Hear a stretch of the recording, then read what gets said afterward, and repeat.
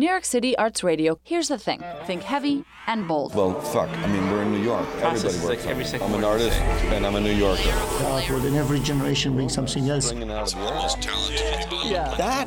That's the talent. This is so intense. Run by Every artists. artistic resource one could use. See what else we can do with Experience the possibilities of life through art. Thank you for listening to New York City Arts Radio.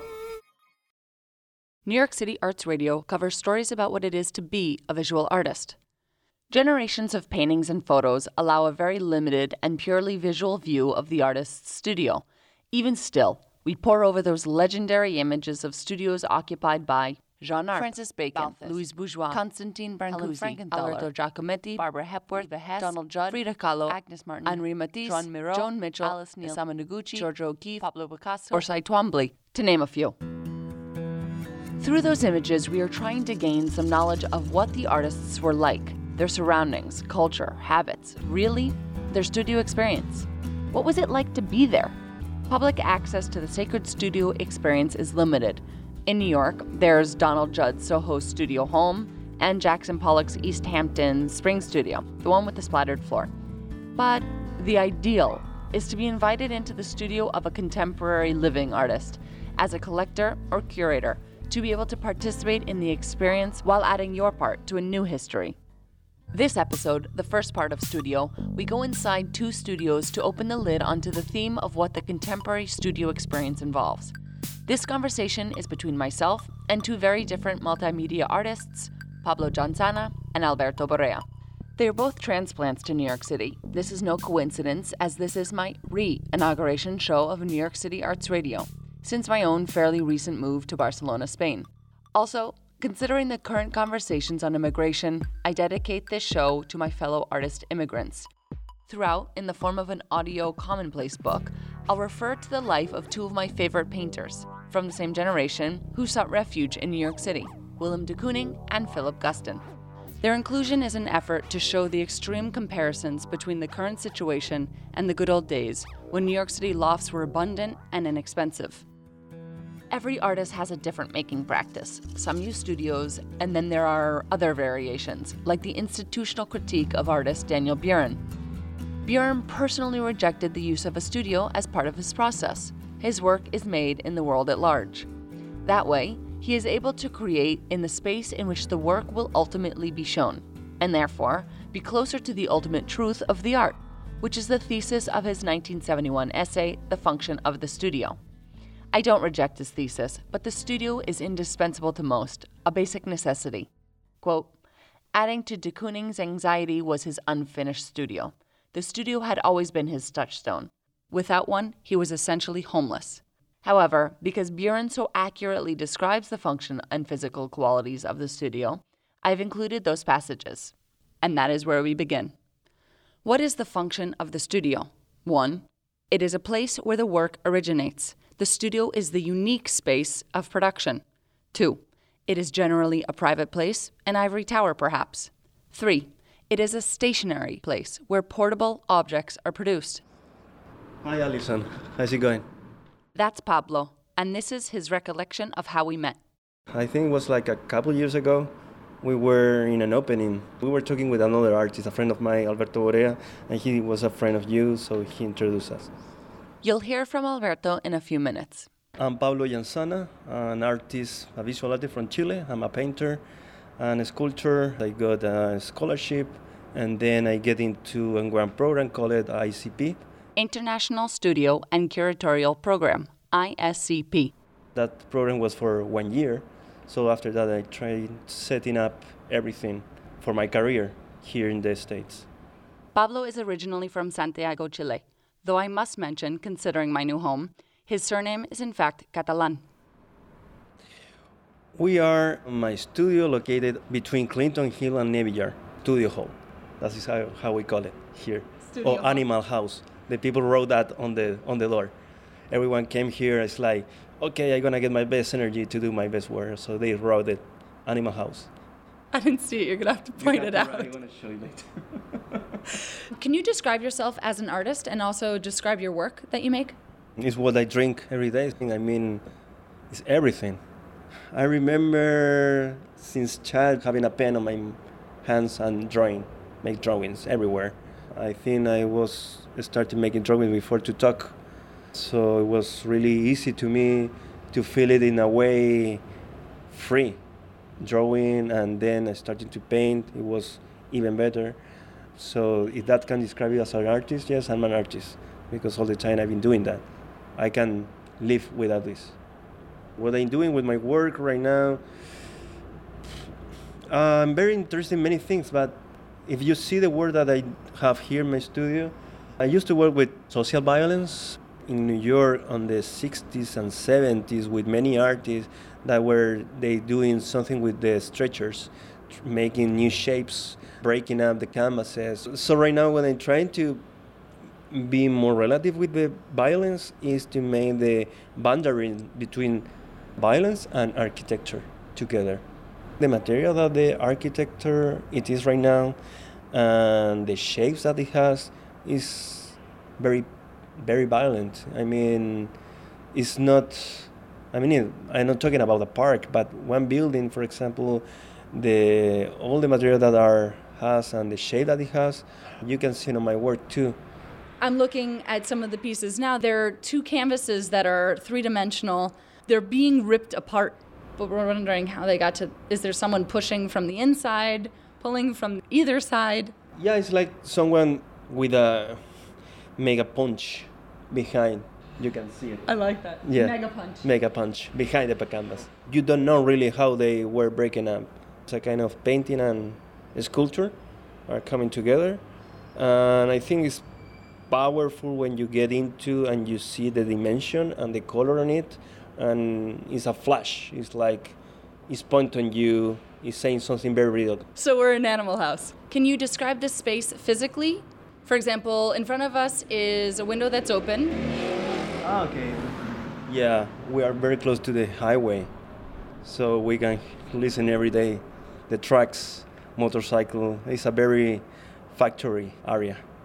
The dust as well is coming together with industrial and some disgusting smells around. I mean, this is a big building, and we are around 50 artists and another 15 factories about everything, furniture mostly. So it's a kind of mix of oil, acid, toxic from everywhere. It's a kind of party, really, really toxic party. Quoting again from Daniel Buren, who describes the archetype of the artist's studio. What does it look like, physically, architecturally? The studio is not just any hideaway, any room. Two specific types may be distinguished. 1. The European type, modeled upon the Parisian studio of the turn of the century. This type is usually rather large and is characterized primarily by its high ceilings, a minimum of 4 meters. Sometimes there is a balcony to increase the distance between the viewer and the work. The door allows large works to enter and to exit. Sculptors' studios are on the ground floor, painters on the top floor. In the latter, the lighting is natural, usually diffused by windows oriented toward the north so as to receive the most even and subdued illumination. 2. The American type, of more recent origin.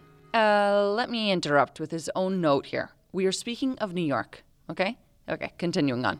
This type is rarely built according to specification, but located as it is in reclaimed lofts, it is generally much larger than its European counterpart. Not necessarily higher, but longer and wider. Wall and floor space are abundant. Natural illumination plays a negligible role since the studio is lit by electricity both night and day if necessary. End of passage. In the beginning, artists often put up with deplorable studio conditions for which they pay high rental prices. Often still, studios don't have heat, they're in less desirable, sometimes dangerous neighborhoods, tiny in size, require long commutes to get to, and often have the delights of vermin or other remnants upon arrival. Or, in Pablo's case, toxic odors. We all have our limits, that happens to be mine. If you get into my studio, the first you can see is the front window, which is about all the wall. And then next wall, we have a table with more materials and toxic industrial things. This is where Pablo unjustly simplified the description of the scene. In between the window and the table were 5 impactful paintings, some finished and some into months of process, though all complex in structure. These paintings are not just one pictorial plane. They reach out into the studio space, off the wall with volume and vibrating, glossy, almost phosphorescent pigmentation. From the aggressive gestures in which this thick, layered paint was applied, it was everywhere. The painter, Amy Silman, wrote, "A painting studio is a kind of haphazard chemistry lab, where non-scientists work like medieval alchemists with scant protection from treacherous materials like lead, arsenic, or benzene." And in between all of those paintings are things, plastic covered with resin of many colors, more little paintings, buckets filled with things, materials, and more materials. Yes, too many materials. I mean, I invest all my money in materials. Most of us artists are materials freaks. From early on in Willem de Kooning's career, and within his first days with Sydney Janus Gallery, quote, "Janus immediately began advancing de Kooning money for the purchase of painting supplies. De Kooning might accept living on catsup, but considered it intolerable to starve his palate." I got ahead of myself. More on materials and sustenance in another episode. So it does smell industrial in here, maybe because the window's open, but also because of the work you're making. You have 4 wet paintings. Where's the fan? There it is. You need a bigger fan. He's pointing to a tiny fan on the wall. It's good. I have one there. Right now it's not on, but this one is powerful. We spend day in and day out plus in the studio. The space has to be right in so many ways, just like any other type of real estate. So many artists are priced out of their studio spaces. To give you an idea, here is a selection of monthly rental rates from all around the city using listings from the service listingsproject.com. The Lower East Side had the most expensive spaces I came across at $7.5 per square foot, $1,200 for a 160 square foot space. Bushwick offers a lower price entry at $375 for 110 square feet. Split between de Kooning and another artist, their Greenwich Village studio rent in 1948 was $35 a month. With inflation, that's about $355. But when you add in New York City real estate variables for that space, which I speculate was at least 1,000 square feet between the two of them, would now cost over $8,000 a month according to the current rates in Greenwich Village. That is, if you could even find that kind of available space. More variables to consider when renting a studio are ceiling height, elevator access for heavy lifting in and out, natural light and ventilation, privacy, bathroom and hot water access, and the support of the surrounding artist community. Pablo explains the parts of his studio that are important to him. The environment more than the space. I mean, if you walk around, you can see all the dust on the industrial factory, and that is a really influential on my work right now. I live with that. The space is important because you have a size, so it's the size of your work too. So it's comparative. Would you mind talking about the size of your work in relation to the size of your studio? Sure.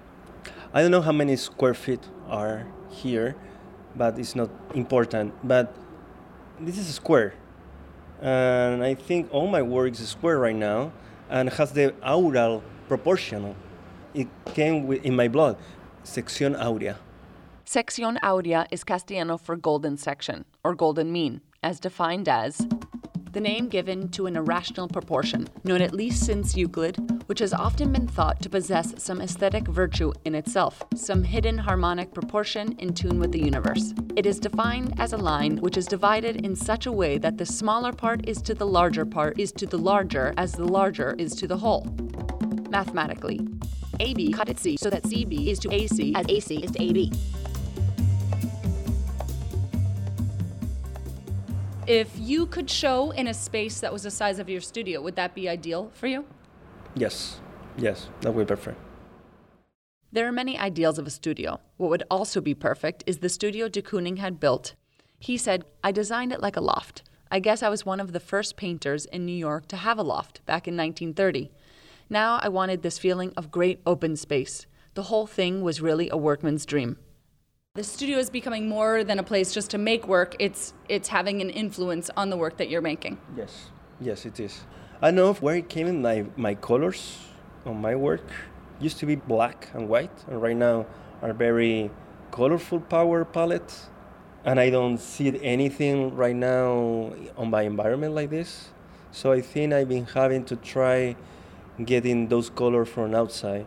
And this is because I live here and I don't have those colors, so I think I need it to see it. These colors are literally the opposite of what is happening outside. Everything's Yes. muted outside and Muted. dull. Yes, it's cement. It's very mute. It's a perfect word. And those colors are orange, blue, white, green.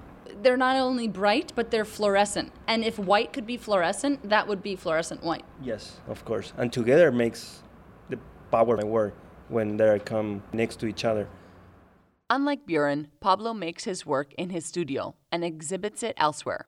But since Pablo is taking not only inspiration, but context from his surrounding area and beyond to create his work, it can later be shown in a gallery that has the same surroundings, the same muted landscape, in turn relating to the work. This may be a stretch, but I'm putting it out there. Alberto Barea explains how we met through our mutual friend. Hello, Alison. How's it going? We met in Ernesto Burgos' opening. It was his show at the Couches. In a Kate Warble gallery. I'm Alberto Barea. I'm originally from Lima, Peru. I work in Brooklyn, New York. I'm an artist. I work with mixed media, sculptures and everything. Paintings, I don't know, but a lot of collages and whatever comes to my mind. My work is not the same all the time. I change a lot the formats I use, the ways I present my work, but I try to dialogue with the same concepts and the same kind of obsessions that I have. I work a lot with history and social and political contents. We are in Brooklyn, New York, I guess, in Greenpoint.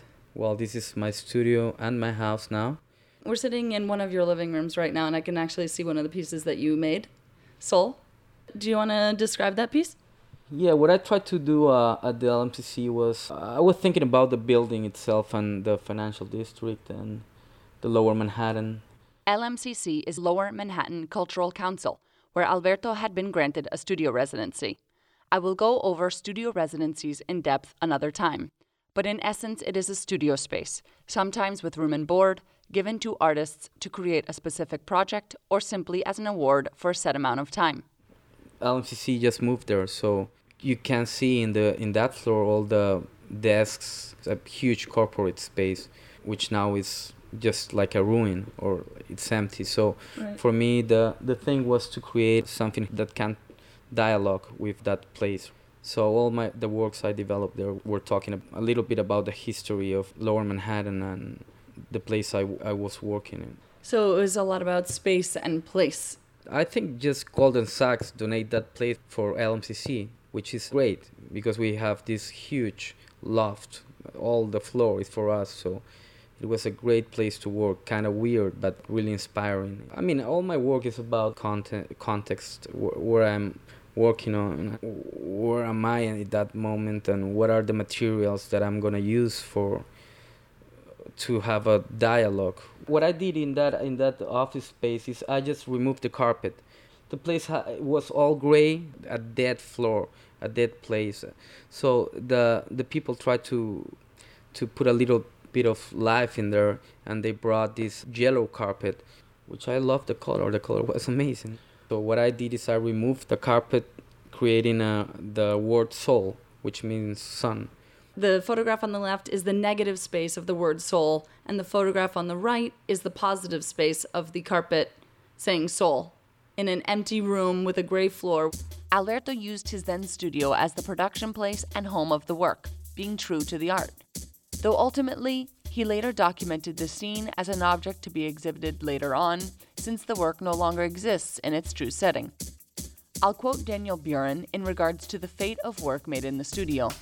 It is in the studio, and only in the studio, that it is the closest to its own reality, a reality from which it will continue to distance itself. If the work of art remains in the studio, however, it is the artist that risks death from starvation. The work is thus totally foreign to the world into which it is welcomed." End quote. The effect of place is significant. It is this very reality that Pablo and Alberto question in their studios and in their work. That doesn't bring them to reject the use of a studio, it just becomes part. About Joan Miró, quote, "His temporary exile in Palma, Mallorca, Spain, made him aware of the difference between the soft light of the island and the harsh landscape of Monroich. He realized that the two were complementary and equally necessary to his vision. There was always a connection between the external landscape and internal for Moreau. Your work is often made in relation to the space or the place where you're located. Can you describe that process?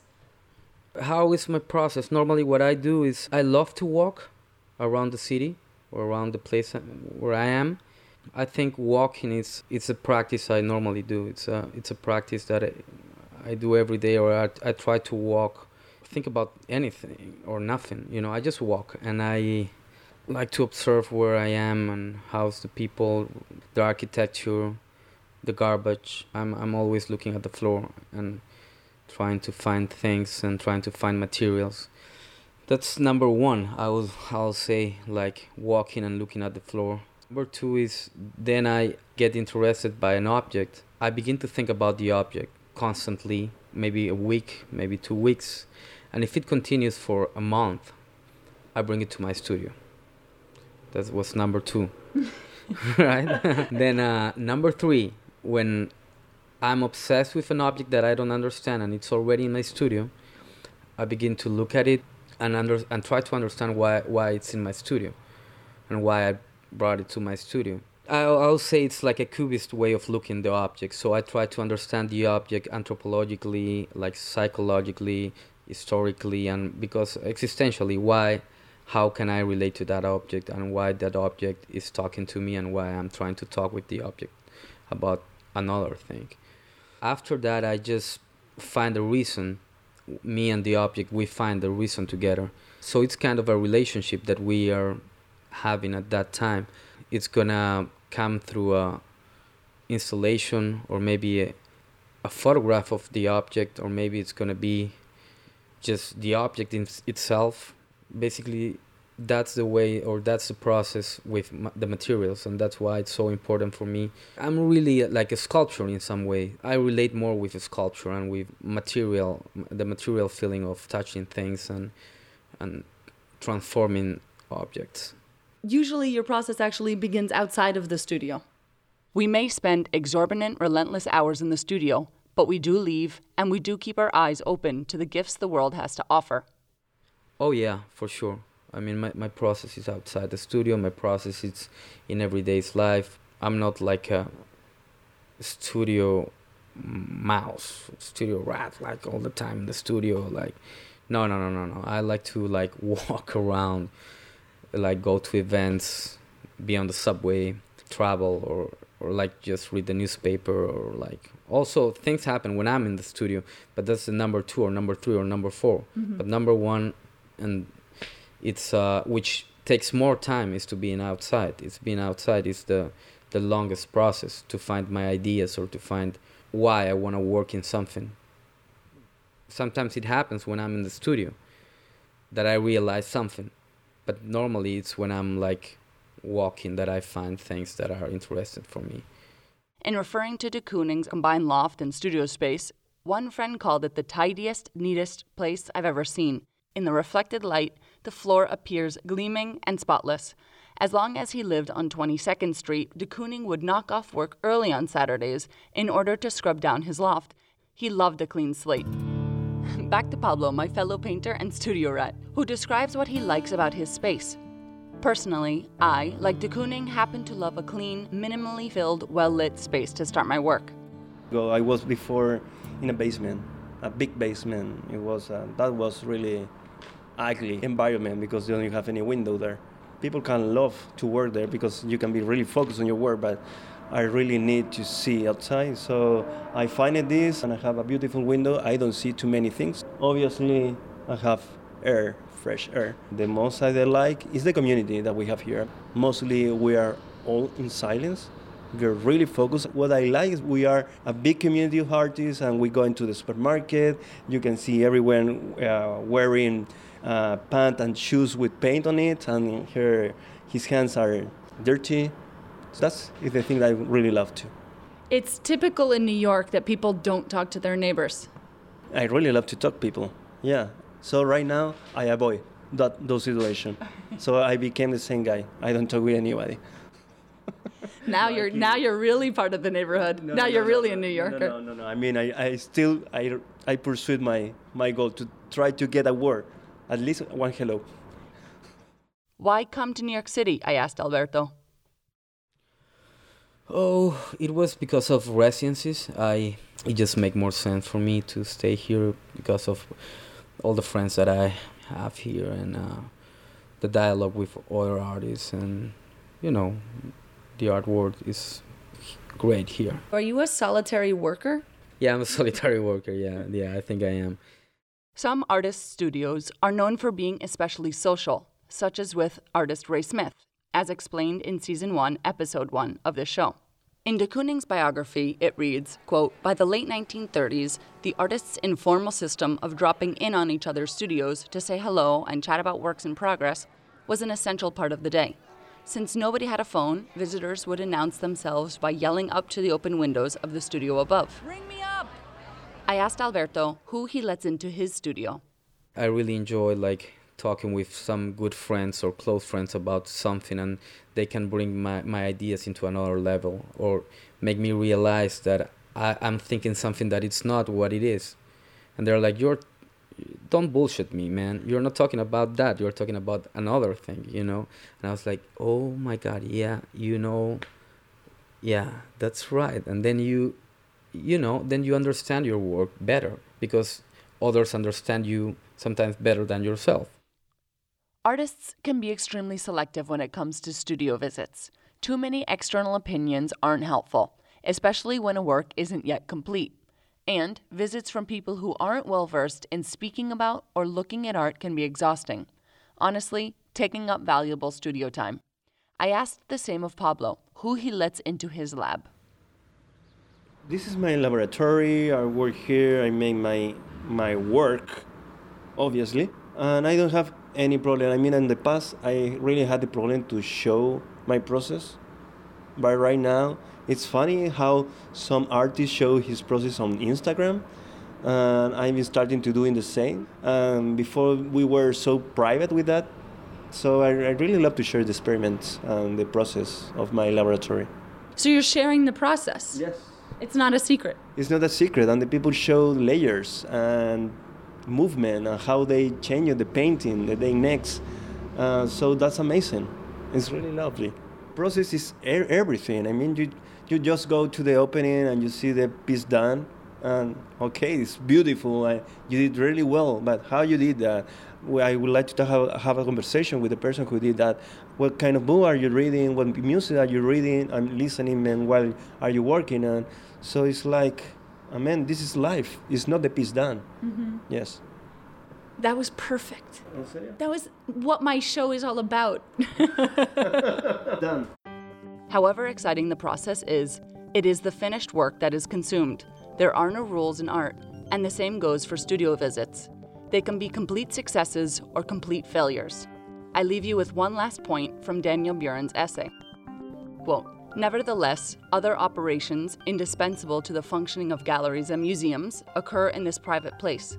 For example, it is here that the art critic, the exhibition organizer, or the museum director or curator may calmly choose among the works presented by the artist those to be included in this or that exhibition, this or that collection, this or that gallery. The studio is thus a convenience for the organizer. He may compose his exhibition according to his own desire, and not that of the artist, although the artist is usually perfectly content to leave well enough alone, satisfied with the prospect of an exhibition. The chance is minimized, since the organizer has not only selected the artist in advance, but also selects the works he desires in the studio itself. The studio is thus also a boutique where we find ready-to-wear art." Pablo, thank you so much for having me in your studio today. No, really happy, and I really give you my best success for you on this show. Thank you. Thank you, Alison. Thank you so much. Everything moves quickly in New York City. Since the recording of this show, Alberto now has his studio in the Lower East Side, and Pablo has just lost his studio lease. At the moment, this works out for him, considering the many exhibitions he has around the world with his platform Candor 13. Candor 13 is a networking collaborative established in 2015 for artistic production and exhibition, which uses different spaces to develop diverse practices. I decided to do this first studio show as I too look for a new studio, one that has good light and space to spread out in, outside of my home and within a community and with ventilation. I leave you with these lines from Musa Meyer's memoir about her father, Night Studio, a memoir of Philip Guston. Everyone carries a room about inside him, wrote Franz Kafka. My parents liked to delay our return to New York City as long as possible each fall, waiting until the cold weather outweighed their desire for quiet and privacy. When I was 12, my parents decided that I could spend the summer in my father's old studio. My room, the room I carry inside me, is that studio in Woodstock. The place had history, a raw, workmanlike smell of paint and turpentine, my father's legacy. It was more than just a room, it was a studio, a place for creative work. I took this idea very seriously." End quote. I do too. Thank you for listening to New York City Arts Radio. You can stream this and other episodes for free on our website, newyorkcityartsradio.com. There, you can also submit your email or follow us on Facebook and Twitter or mostly anywhere else. I referenced a few books in this episode. They are cataloged on our website for further reading. Our utmost gratitude goes out to our guests, Pablo Janzana and Alberto Barea. This episode of New York City Arts Radio is made by sound designer John Wiggins, who created the original score and makes the whole show balance, and me, Allison Malinsky-Villalta, producer and editor. For their unwavering support, advice, and patience, thank you to Tim Brain, John Wiggins, Chris Murtha, Yolanda and the Biblioteca Agustí Centelles, and Norman Villalta.